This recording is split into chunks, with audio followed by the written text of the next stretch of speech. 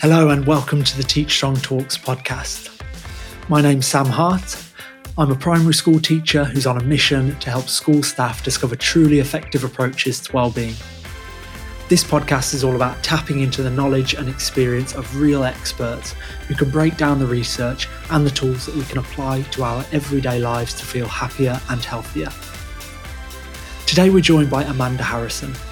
Amanda is a secondary school head teacher, as well as being a consultant who works with leaders in education. Now, there's so much I could talk to Amanda about today, but the focus for this conversation is a little different. I recently tweeted that I was keen to talk to those in education who have found a particular practice or approach that works for them to improve their well-being.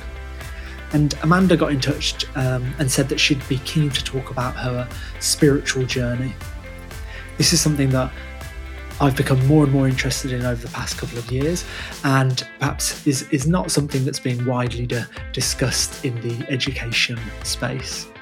So I was, as I said, really keen to talk to Amanda about spirituality as well as her outlook in general on well-being.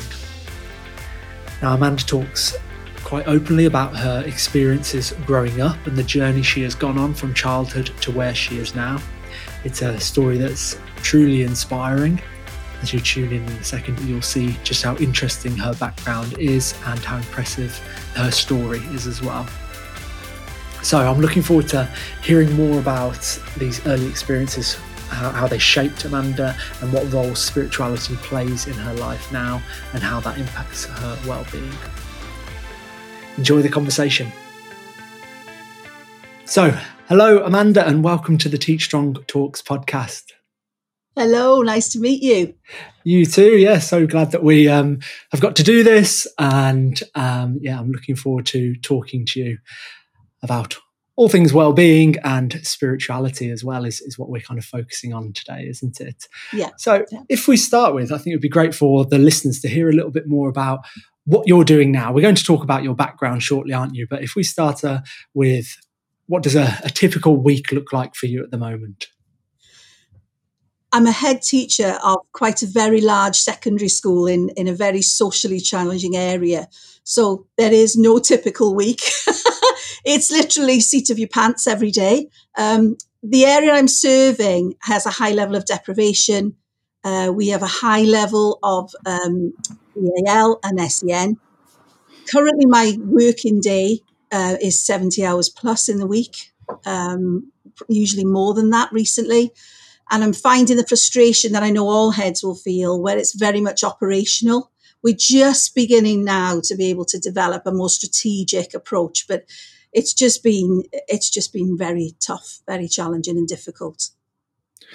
Oh, I can't even imagine what it's been like of being a head of such a large school during this time. And I like the way you described it. Training. It's without any training for this because, you work your way up from a teacher to a head. You never see this situation happening. Yeah. I don't know. I think I must have written 9 risk assessments in as many weeks. And when do you ever expect to have to do that? So, yeah, it's been quite tough. Yeah, so tough. And these different expectations and just having to learn as you go. And I suppose you've been communicating with other head teachers, have you, and seeing how they're approaching things. And so that is one thing that's, I suppose, come from this is that togetherness of teachers, whether that's on social media or in person or over video calls and things like that. And we've really had to rally around each other, haven't we?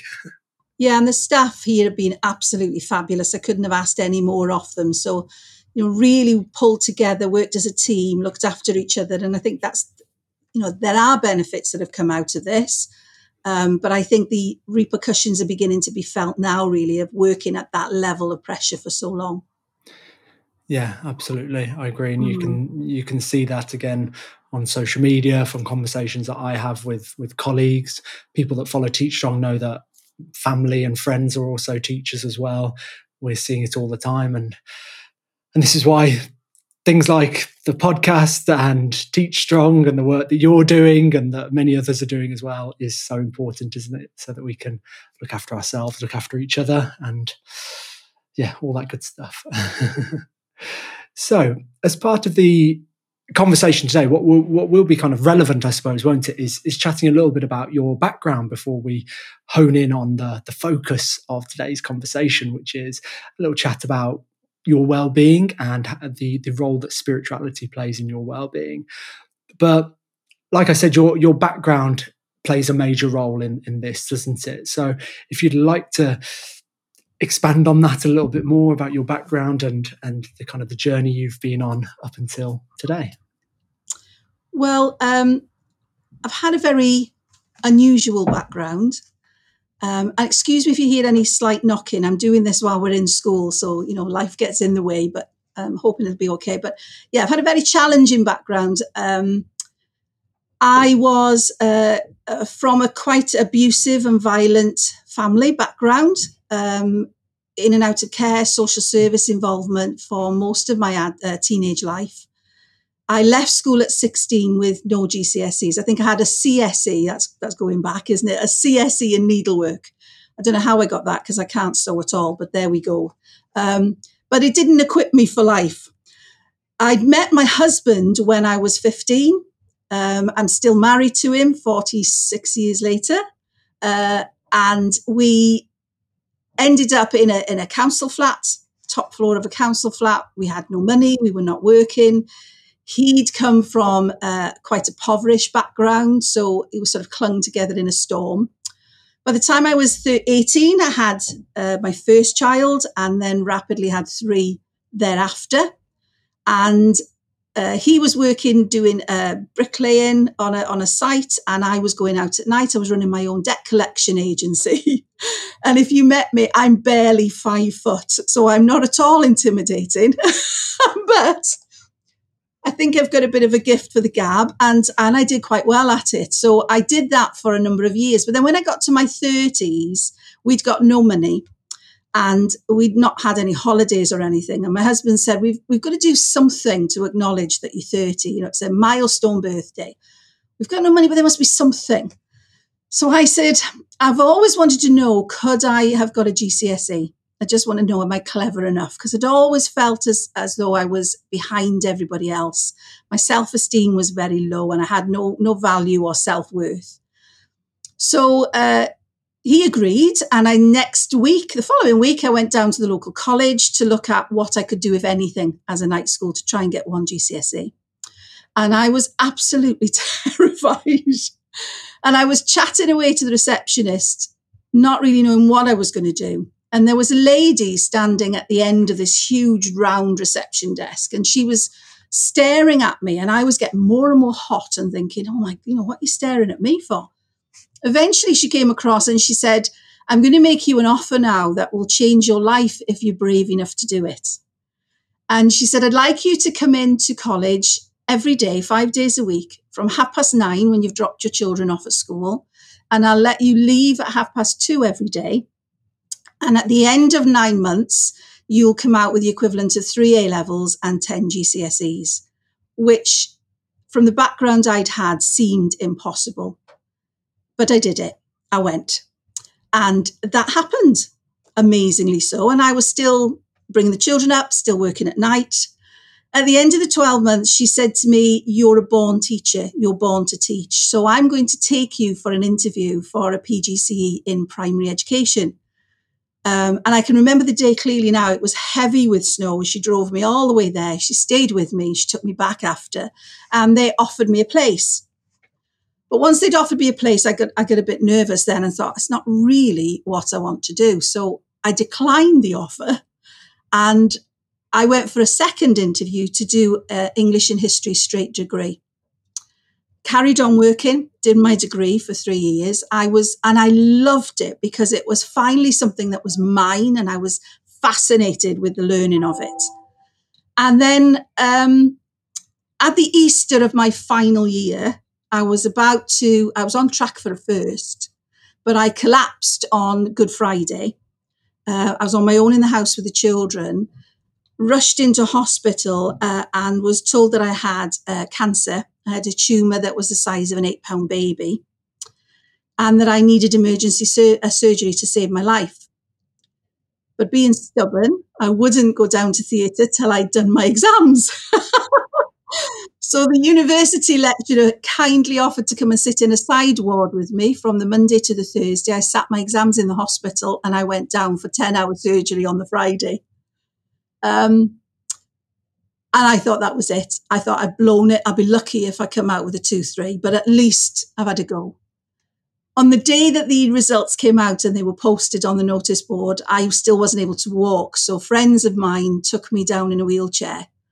And I knew something wasn't right because they kept getting phone calls about, where is she? How far away are you? And I was thinking, something's not right here.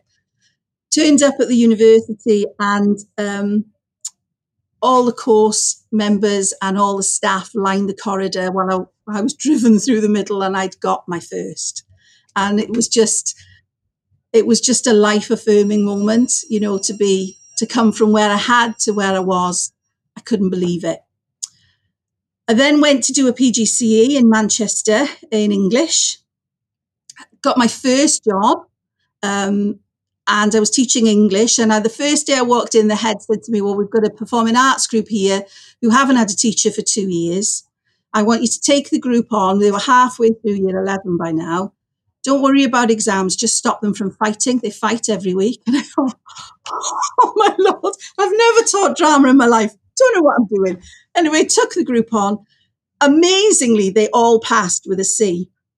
But then they wanted to do performing arts at A-levels. So guess who was roped in and given a TLR as head of performing arts, now take them through A-level. I went from there to become a head of English. And then from there to be an assistant head in charge of teaching and learning. And then from there to a deputy post in another school in charge of teaching and learning and curriculum. And I'd been there just over 3.5 years.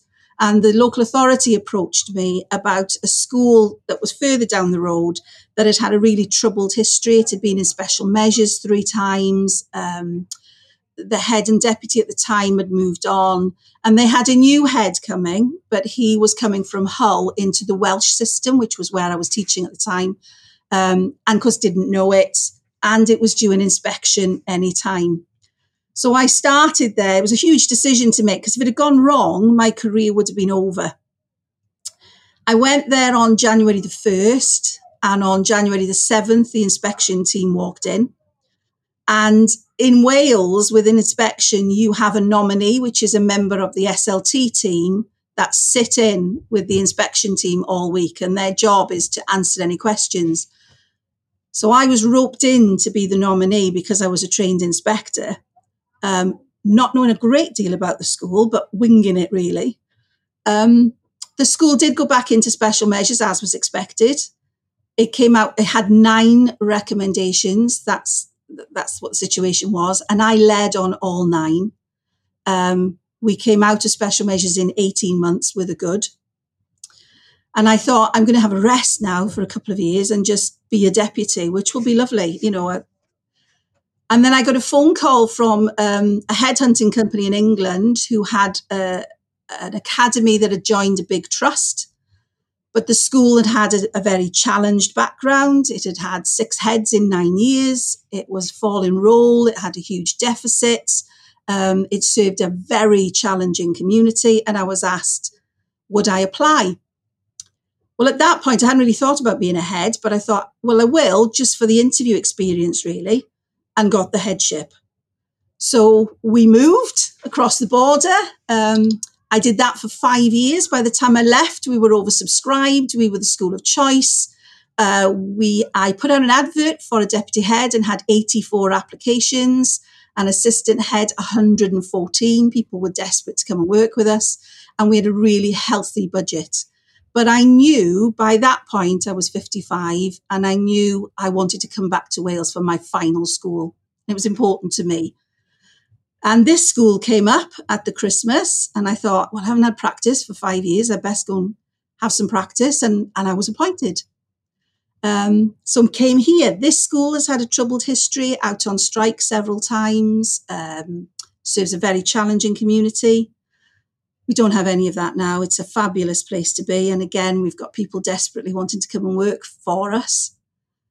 But this the COVID, and I have some hidden disabilities, which have never stopped me doing anything, but they're beginning to catch up with me a little bit. And I've made the decision that I'm going to retire from headship this summer and look at setting up my own business, consultancy. I'm a level 7 executive coach, and just see what happens. Take a risk. Wow. You did ask. Yeah, I did ask. I'm just thinking, has Hollywood called or anything yet to make a movie?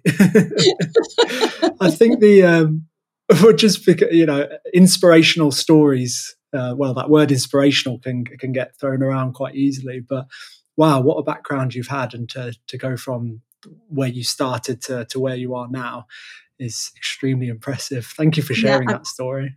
I very often have to think to myself, where's that girl at 15 coming out of care? How did I end up here? But what a positive story to put out there, and you do put it out there, don't you? It's on your website. It's plain for everyone to see. Website. You're very happy to share your experiences of when you were younger, and then the challenges you faced and how you've. Well, I think it's important because if I challenge disadvantage and the empowerment of women, which is what I do, then I need to show that I understand it firsthand, and I understand how it feels to be in that position and to battle against it despite those barriers. So that's why I share it, not for any reason other than that, but just to say to people, I've walked it. I know what it feels like. Yeah, which is extremely empowering for people to hear others in the same situation, to know, well, look, this can be done. And like you said, it's extremely important to share. So thank you so much. That's okay. So kind of leading on from that, well, I suppose it'd be interesting to share with the listeners the fact that, well, I posted a tweet, didn't I, where I said a kind of an open invitation for people to come onto the podcast. And I said, well, if there's a particular area of well-being that you are interested in, then please get in touch. I'd love to talk to you. And I mentioned things, if you have a meditation practice or breath work or yoga or different things like that, which I find really interesting. And so I like to share. And you commented saying that you would be up for coming on the podcast to talk about spirituality and your spiritual journey. And this is something that I have been exploring more recently. I'm in my kind of early 30s, and it's perhaps since my late 20s, early 30s that I've been starting to consider these bigger questions. I'm lucky in that I've met some very interesting people in the kind of the spiritual space, I suppose you could put it.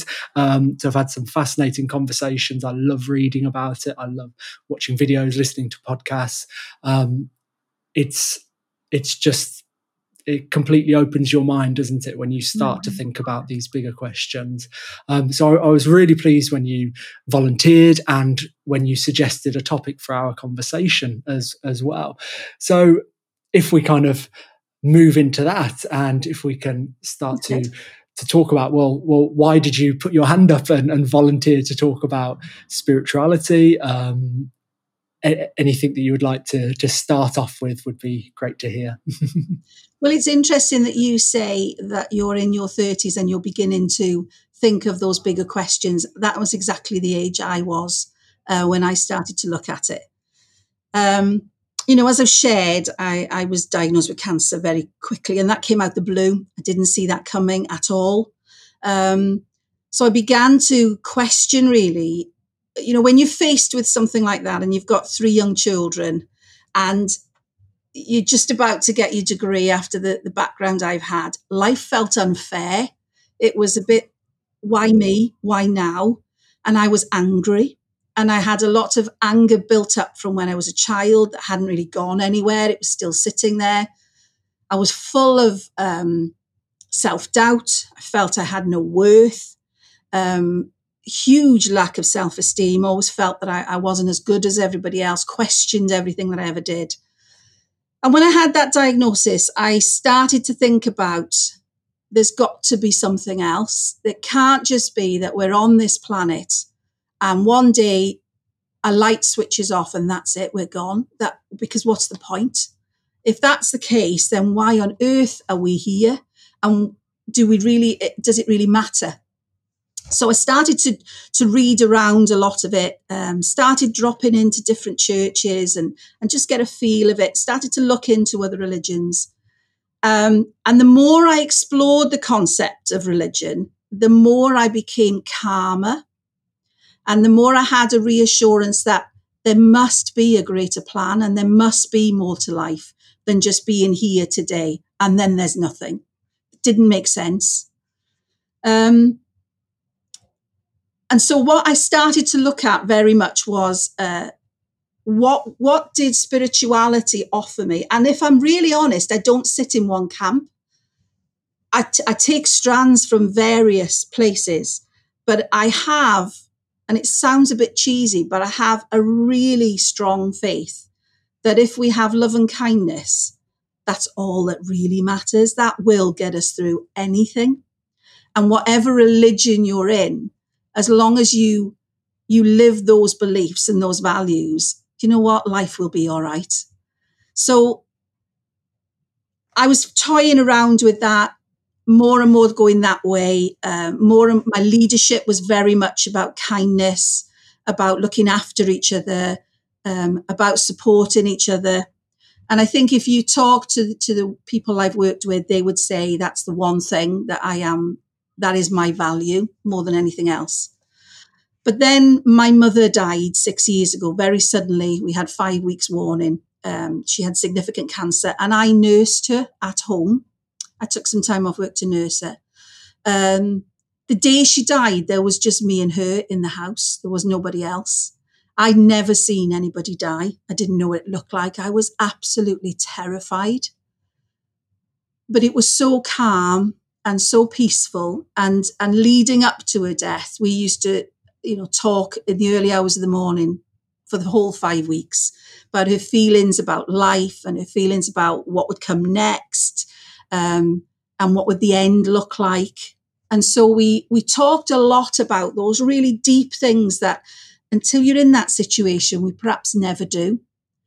And it made me really think about it. And my belief that it's about love and kindness and there has to be more helped her to accept what was happening to her. And I genuinely believe that was why she was calmer when the end did come. And we had a lovely final few moments together. So I'm of the belief now that when we grieve, we're not grieving for the person because they are going to a happier, more contented life or whatever is about beyond us. We grieve for ourselves and we grieve for what we're missing from them. And that led me then to think, I've had, as I've shared, I've had a really difficult, challenging career and personal life.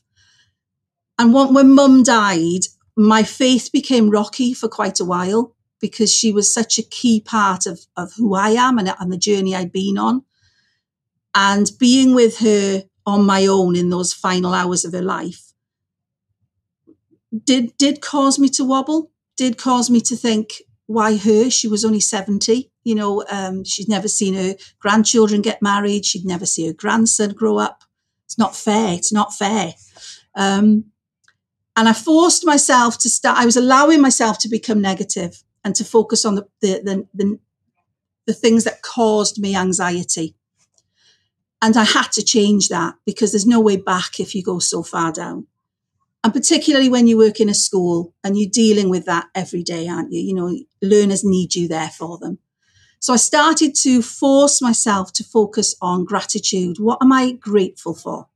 What can I really think about when I'm struggling that will make me feel better? So since then, every single day, I focus on 3 things I'm grateful for. Now, they are really stupid things. So they're things like the robin that was singing his heart out outside my window this morning when I got dressed. Coming into school and my fabulous PA handed me that first cup of coffee in the morning. Thank you, Faye. And I really believe that has changed my attitude to well-being and has calmed me down and allowed me to focus on positivity and the good things. And I do that either driving in the morning, I might be having a cup of coffee and I've got a few minutes, I do it then. But I make those minutes every single day and just thank whoever for those things that are in my life. And they have changed my perspective on things. And my faith, I think, is stronger than it's ever been now. So many aspects that were so beautifully put by you there, Amanda. Thank you again for sharing. I was just listening intently to everything that you were saying about that. Yeah, I would challenge you to about the saying that the gratitude that you write down or notice are stupid things. I don't think those are stupid things. I think those are the little beautiful things, aren't they? About moments of joy. Yeah, I know you were just kind of joking around with saying stupid, but it's funny, isn't it? We take those things for granted and we think they're the small things, the daft things. Oh, someone made me a coffee, or look at that sunrise. But what else is there? These are the incredible moments of our life that every day we can. If we just flip that switch and start appreciating, like you said, that positivity just expands, doesn't it? And rather than going from a place of want and need and lack, if we flip to a mindset of gratitude, then it's look at all that I have already, and look at what's about to come to me as well. Look what I'm going to receive, I'm sure, in the future. So I'm really we have to actively work on that. Yeah. It's important that we don't ever say, oh, I didn't get time today. You have to do that, because that positive drip every single day just fills your cup up again. Exactly. And this is what we talk about at Teach Strong a lot, is it's these little actions that we can do daily. And unfortunately, that's not the big fancy technological expensive thing that can be packaged up and sold, is it? This really expensive, I don't know, supplement or piece of equipment that you can wear on your wrist, whatever it is. It's these little things that if we do daily will have a huge impact. Gratitude is certainly one of those. And like you said, it's just about making some time, because that takes 30 seconds, doesn't it, to think about 3 things that you're grateful for in the morning. 30 seconds and you might have completely changed your day. It sounds woo-woo, but it's not woo-woo at all, is it? No, it's not. I end up every 30 seconds, I will finish those 30 seconds smiling. Yeah. And that puts me in the right frame of mind then for the day. Yeah, certainly, definitely.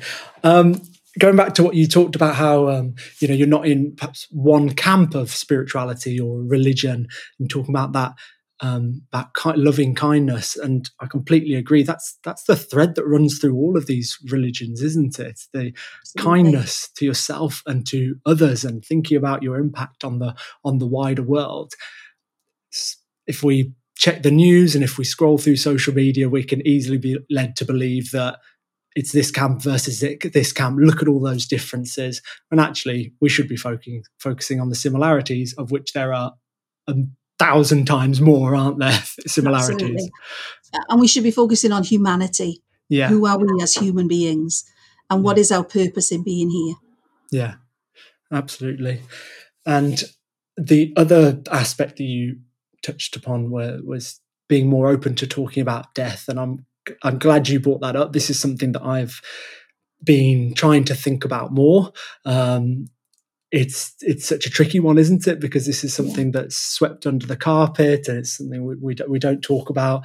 I think I read something fairly recently about comparing modern day to, I think it was the Victorian times, and they were saying that in the Victorian times, death was everywhere, and sex was not talked about. It was very hush hush. And now it's the opposite, isn't it? Sex is everywhere, and we don't talk about death. And I thought that was a really interesting. It might be in your circles. It's certainly not in mine. No comment. No comment. No, absolutely. Good point. But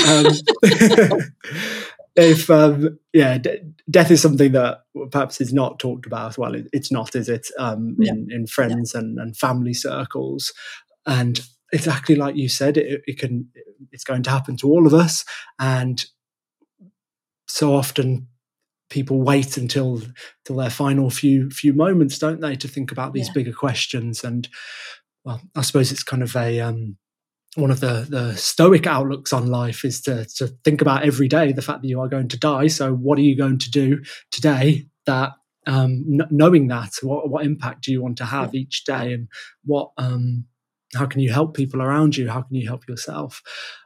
Interesting. It was the saddest 5 weeks of my life. Yeah. And yet the most privileged 5 weeks of my life. Yeah. To nurse my mother and to have those really deep conversations and to reaffirm what our relationship was and to be there with her in her last moments. You know, much as it hurts me now thinking about it, but I know I was blessed and I know she's happy. So when I talk to her, I don't need to, I do go to her grave, I do tend her grave, but I've got a bench in my garden and I just go and sit there and talk to her because she's around me. I know she's here. Yeah. Again, thank you for sharing that, because I mean, this is what the podcast was supposed to be about, having some more meaningful conversations around bigger questions, the deeper sense of the word well-being, not the kind of the fluffy stuff that we talk about sometimes, but actually let's have some real conversations about well-being and talking about these big questions about kindness and about death is what this podcast is all about. So thank you for sharing that. That's okay. I suppose you've already covered one of the next question I was going to ask you, and that I was going to ask you what role spirituality plays in your life now. But I suppose you've talked about the fact that gratitude is part of your day now. Is there anything else you'd like to add? And if not, that's no problem. But I think my spirituality keeps me grounded. Right. It's very, very easy to lose perspective. You know, as humans, that's what we do, actually. We react to fear and we react to the worries that we've got. And I think if we could all just trust that everything happens for a reason, and that even if we can't see it at this moment, the reason for it will come about.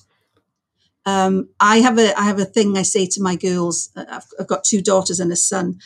And all through when they've been growing up, I've always said to them, take a deep breath, it will be fine. And my daughter has actually had it tattooed on her arm, I will be fine. And she said she did that she had it done for her 30th birthday.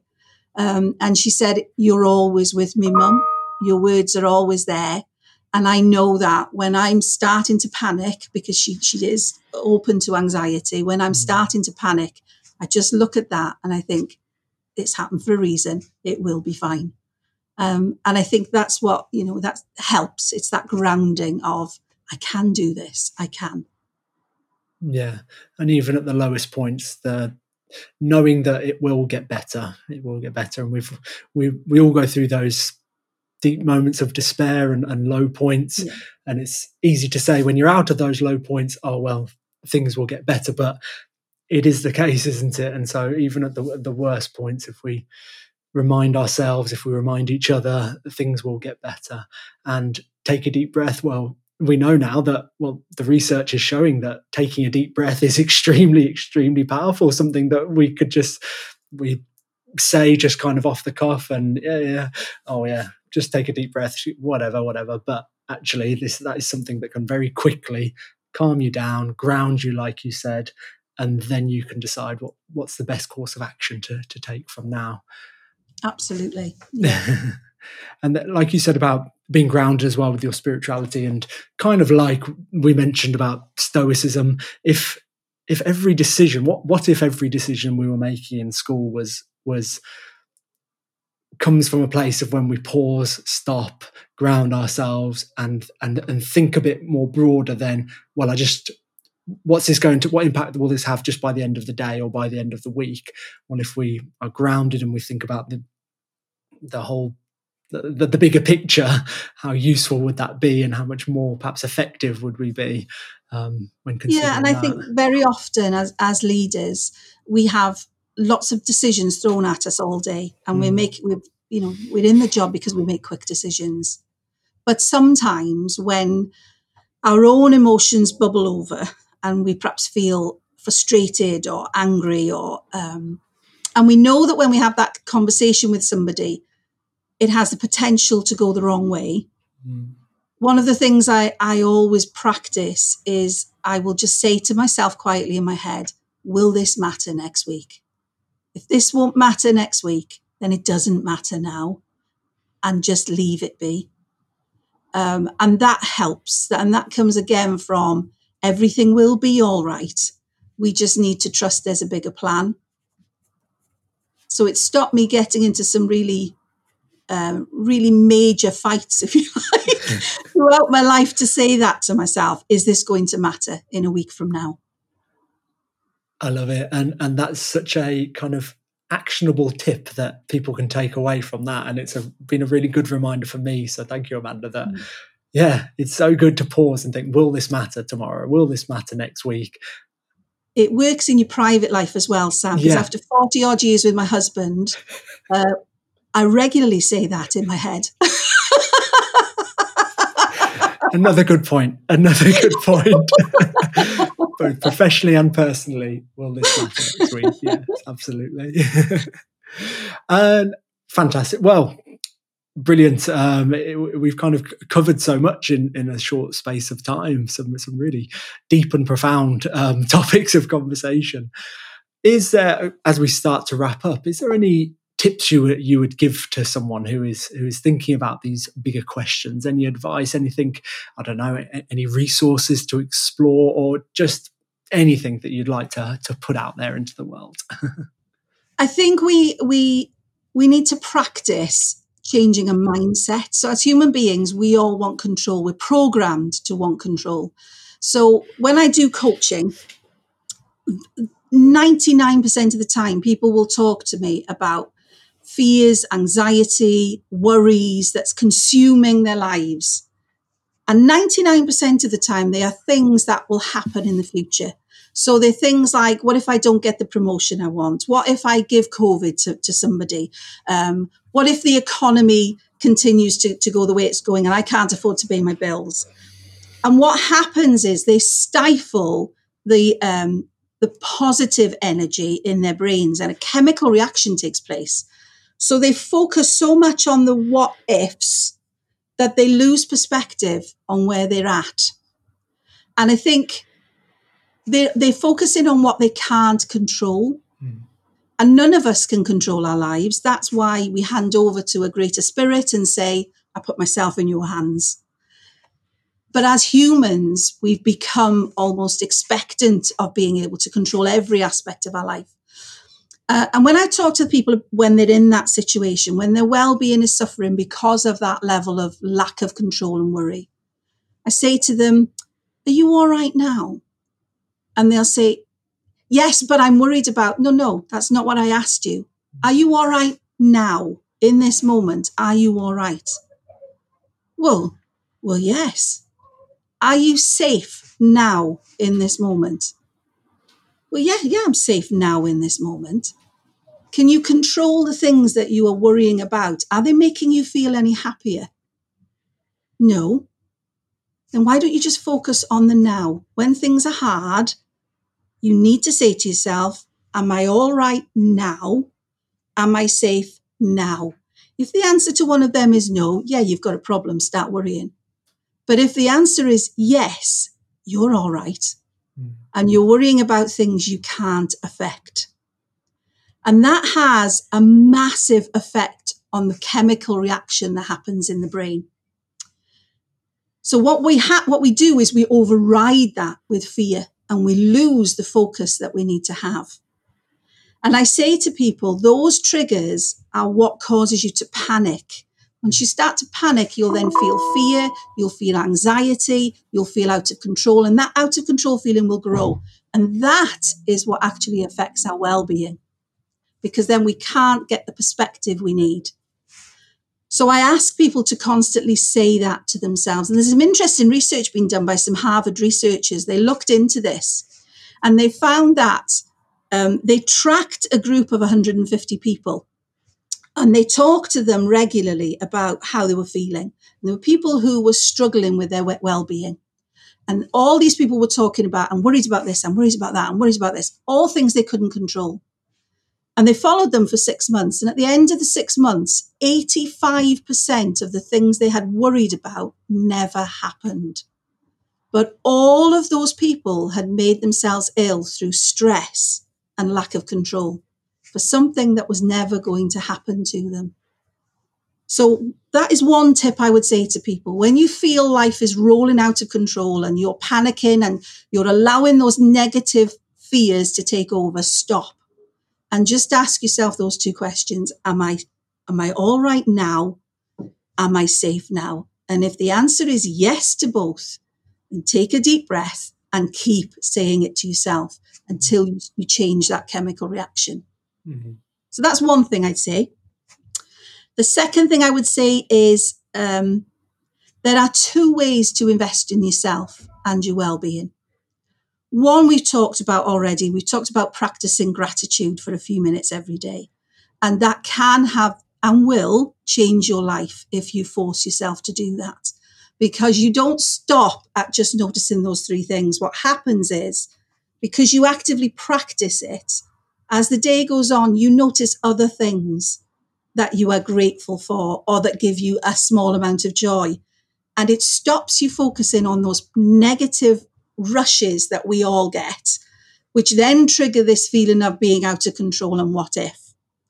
So by actively practicing those those few moments of three things of gratitude, over time, you will change the way that your brain works. And then the third tip I would give, we will invest in a really nice, expensive meal that will make us feel good for about an hour. And then we'll have tummy ache and we won't sleep properly. And usually we'll have too much to drink and we'll have a hangover the next day. Or a nice bag, a designer bag that gives us joy for perhaps a couple of hours. What we don't invest in is time to clear and get some clarity of our thinking. So I would say to anybody who's in a high pressure job and is struggling with their well-being, invest in some hours of coaching. Mm. Because what it will do, it will help you to prioritize what's important. It will help you to set the goals, clarify your thinking, and clear away that white noise and learn to understand yourself and your reactions better. And that will last you a lot longer than one night of having a nice meal. Absolutely. I couldn't agree more. Some three extremely powerful tips there. Fantastic. The first one you talked about is kind of the essence of mindfulness, that, isn't it? The not looking back at the past, not worrying about a future that hasn't happened. All we've got is this present moment. So let's enjoy it. And I think some people perhaps, and me 5, 6, 7 years ago might have heard that and said, well, that's not very practical, is it? If you're not thinking about the future, then you can't prepare and you can't push yourself towards your goals. And it's not about that, is it? It's about not worrying about a future that is kind of catastrophizing in your head, or you're ruminating over thoughts of things that have happened in the past. And so it's not being not impractical. It's just being in the moment and thinking, yes, you might well have future plans that you need to work towards, and you can do that at the same time as being mindful and grounded in the present moment. Absolutely. It's healthy to be looking to the future and goal setting and breaking down strategies for how you're going to do that. What is not healthy is living in the fear of what ifs and worrying about, what if I can't do that? What if I can do that? That negativity is what you need to strip away, because that will prevent you reaching those goals that you want for the future. So what I'm trying to say is, take a step back away from that fear, deal with the now, calm your mind, and then think rationally about, okay, what do I need to do? And don't be afraid. Don't, as you say, don't catastrophize it. Mm-hmm. Yeah. And going back to Stoicism, it reminds me of that Seneca quote. I believe he said, we suffer more in imagination than reality. And how amazing is it that over 2,000 years ago that was said? And then, like you said, a study from Harvard University shows that is exactly what is happening. 85% of the time, these things that we're worrying about might happen don't actually come into fruition. So all those people had 6 months of feeling unhappy and stressed and fearful and worried over something that was never going to happen to them. Yeah. I think that's so sad. That 6 months is wasted. We talked about my mum. You never know. None of us ever know when that moment is coming. So every morning we get up, we should be grateful for today, not live it in fear. Absolutely. So I honed back in on that one tip because I really liked it. But the other two tips that you offered were brilliant as well. That thread of gratitude and a fantastic point about investing in yourself, investing in coaching. A really important message. Like you said, we can spend a couple of £100 on a spa day or something, can't we? And imagine how far that money could stretch with paying for someone like yourself to have some one-on-one coaching. It's a really good point. Thank you. So we've covered those 3 tips to thrive, as I like to call them. So one of the final questions I've got for you that I like to ask every guest at the end of the episode is, what's that one lesson that you wish you had been taught as a child? I think it is, you are enough as you are. You are good enough as you are. So focus on the positive, not the negative, because for many years I consumed myself with what wasn't right about me, what wasn't good about me, and made my own self-prophecies of where I would end up and how I would be. And if I'd have said to that 15-year-old girl, one day you'll be sitting in this chair doing the job that you're doing with the exciting opportunities coming in front of you now, she would never have believed me because she never felt enough. And I think that would have been an important thing to say to her. Love it. A lot of love for that. Yes, you are enough, and then see where that takes you. Brilliant. Thank you so much, Amanda, for offering me your time this afternoon. It's been a real pleasure to talk to you. I think, as I said before, we've covered some really deep topics and some very sad topics as well. But I think we've just had a great conversation. I've enjoyed talking to you, and your laugh makes me laugh as well. It's quite infectious. So thank you for your time. If people want to connect with you, how can they do that? Website, social media, anything you'd like to share? Well, I've just started dipping my toe in, or literally from the 1st of January. My daughter gave me the kick I needed, really, and said, right, come on, Mum, we're going to get organised here. So I have a website, aharrisonconsultancy.com. If you can't remember that, if you go on to Twitter, my handle is @Amanda Harrison. So Amanda Harrison, but with an M in the front. And there is a link to my website there. And I'm on LinkedIn as well as Amanda Harrison. I'm sure if you look hard enough, you'll find me. Fantastic. Right. Well, it's been a pleasure, Amanda. Thank you again for your time. And I look forward to connecting again soon. I've really enjoyed chatting. Wish you all the very best. Thank you. Thank you. See ya. Take care. So again, a big thank you to Amanda Harrison for offering us her time this afternoon. It was really great to chat to her. I'm sure you'll agree that it was a fascinating conversation. We covered some very difficult themes, some tough themes, but as we mentioned multiple times during our conversation, it's so important to talk about these things openly, isn't it? And how sharing our stories can be such a source of inspiration for others. So I hope it's provided you with some inspiration. I hope it's provided you with some ideas to take away. I think Amanda's shared lots of really great approaches to well-being, things we can think about doing every day that don't take long, but actually can have a real and true impact. And that's what this podcast is all about, having those deeper conversations about what really works when it comes to well-being.